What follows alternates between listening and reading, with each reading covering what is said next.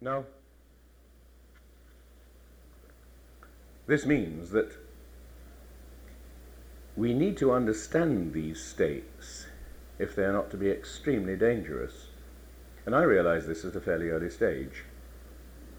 I once got myself into a state of panic attacks that went on for month after month, simply because I was badly overworked. I was working so hard that I was really driving myself to my limit.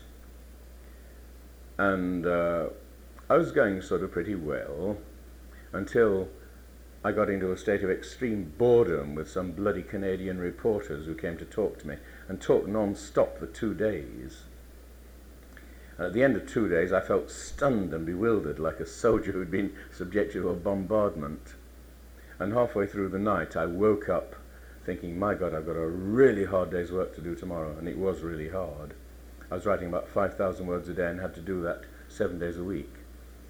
And then I began to think, the way that you do in the middle of the night, my God, I'm not going to manage to do this. And I suddenly got the absurd desire to go downstairs right away and start writing. And I knew that if I did that, I'd really be crazy.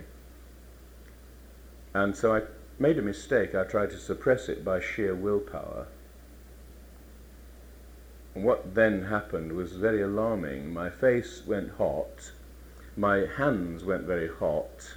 My heart started beating at a tremendous pace. And I leapt out of bed and rushed to the lavatory and just sat on the lavatory trying to soothe myself like a frightened horse. And after about half an hour I got cold and gradually the feeling of panic went and I went back to bed. But as soon as I got back in bed it started again. So I went up to the sitting room and just sat there with the lights on thinking, what's the matter with me? Am I having a heart attack? And I began to feel sort of tremendously depressed, not about my situation, but about the world in general. For example, nearby there were lambs in the fields that were making the noises that lambs make. And the thought that these sort of poor little devils didn't realize that they were due for the pot suddenly seemed absolutely horrific to me.